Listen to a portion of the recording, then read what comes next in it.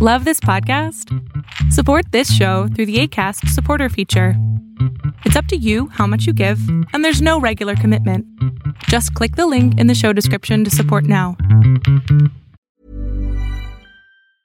Hey, I'm Ryan Reynolds. Recently, I asked Mint Mobile's legal team if big wireless companies are allowed to raise prices due to inflation. They said yes. And then when I asked if raising prices technically violates those onerous two-year contracts, they said, "What the f*** are you talking about, you insane Hollywood ass?"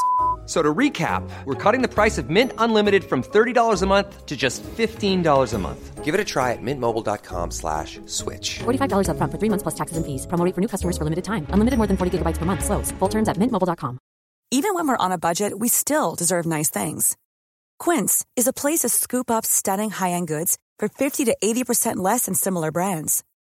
They have buttery soft cashmere sweaters starting at $50, luxurious Italian leather bags, and so much more. Plus, Quince only works with factories that use safe, ethical, and responsible manufacturing. Get the high-end goods you'll love without the high price tag with Quince. Go to quince.com/style for free shipping and 365-day returns. Rusty Quill presents. Hey everyone, Alex C. Talenda here, and welcome to our bonus content as we work on putting Ostium Season 6 together. We're continuing with our Behind the Ostium series as we go in-depth with the making and discussion of how each episode of Ostium came to be, as well as much more. I am joined by Dwayne Farver, a big fan of the show and creator of the spin-off podcast Manifestations.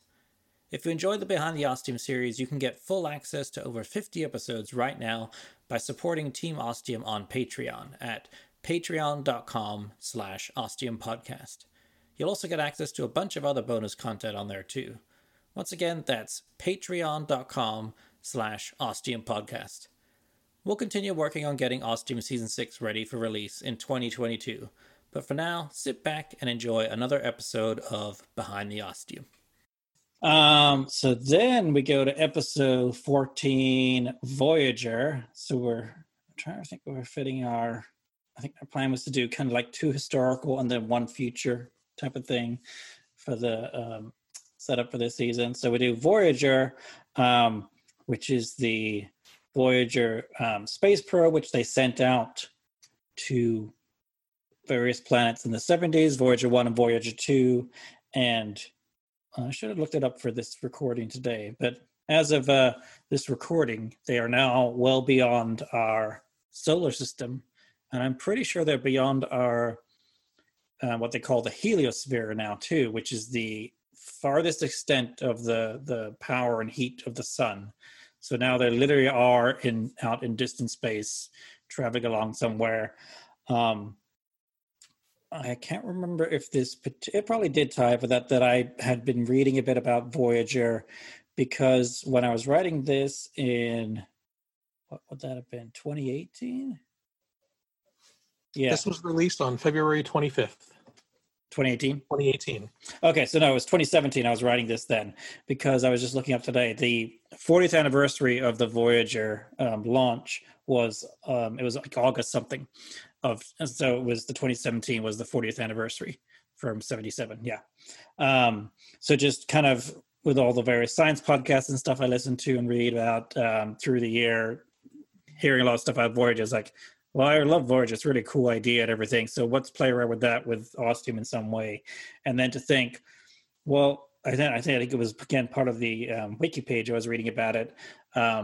What if, as these space probes are just going out, that they do go somewhere? The Earth can be all burned up in billions of years and be all done, but these things are still going out there somewhere. So what if a spaceship or something found it and picked it up?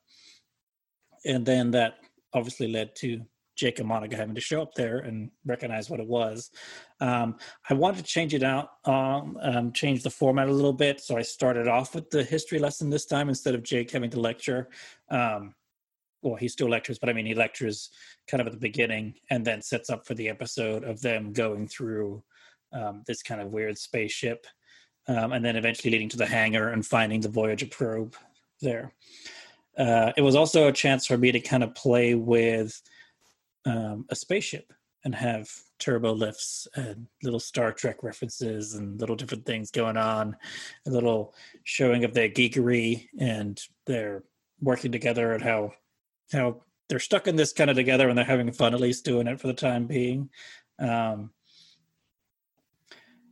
then leading to the next body that they find on the what do you call it? The crew deck? Not the cockpit. What do you call it, Dwayne? The bridge. Yes. Which they take the did he call it a Space Vader? I can't remember if he called it that at one point. Is that this episode? I can't remember this episode if he does that or not. I did like the history lesson, like you called it at the beginning.